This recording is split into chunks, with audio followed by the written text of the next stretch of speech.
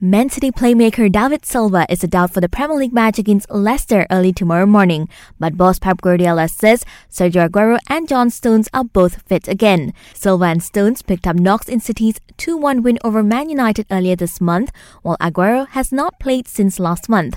Catch Man City vs Leicester live on Astro Supersport 3, channel 813 from 1:30 a.m.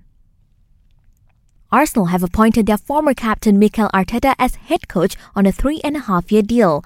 Arteta, who is currently Man City's assistant boss, won the FA Cup twice in a 5-year career with the Gunners and succeeds fellow Spaniard Unai Emery, who was sacked last month.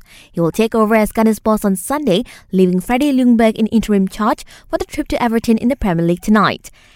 And Toby Alderweireld has signed a new contract with Tottenham until 2023. Alderweireld, whose contract was set to expire at the end of the current campaign, would have been free to enter negotiations with foreign clubs next month, but has committed his future to Spurs.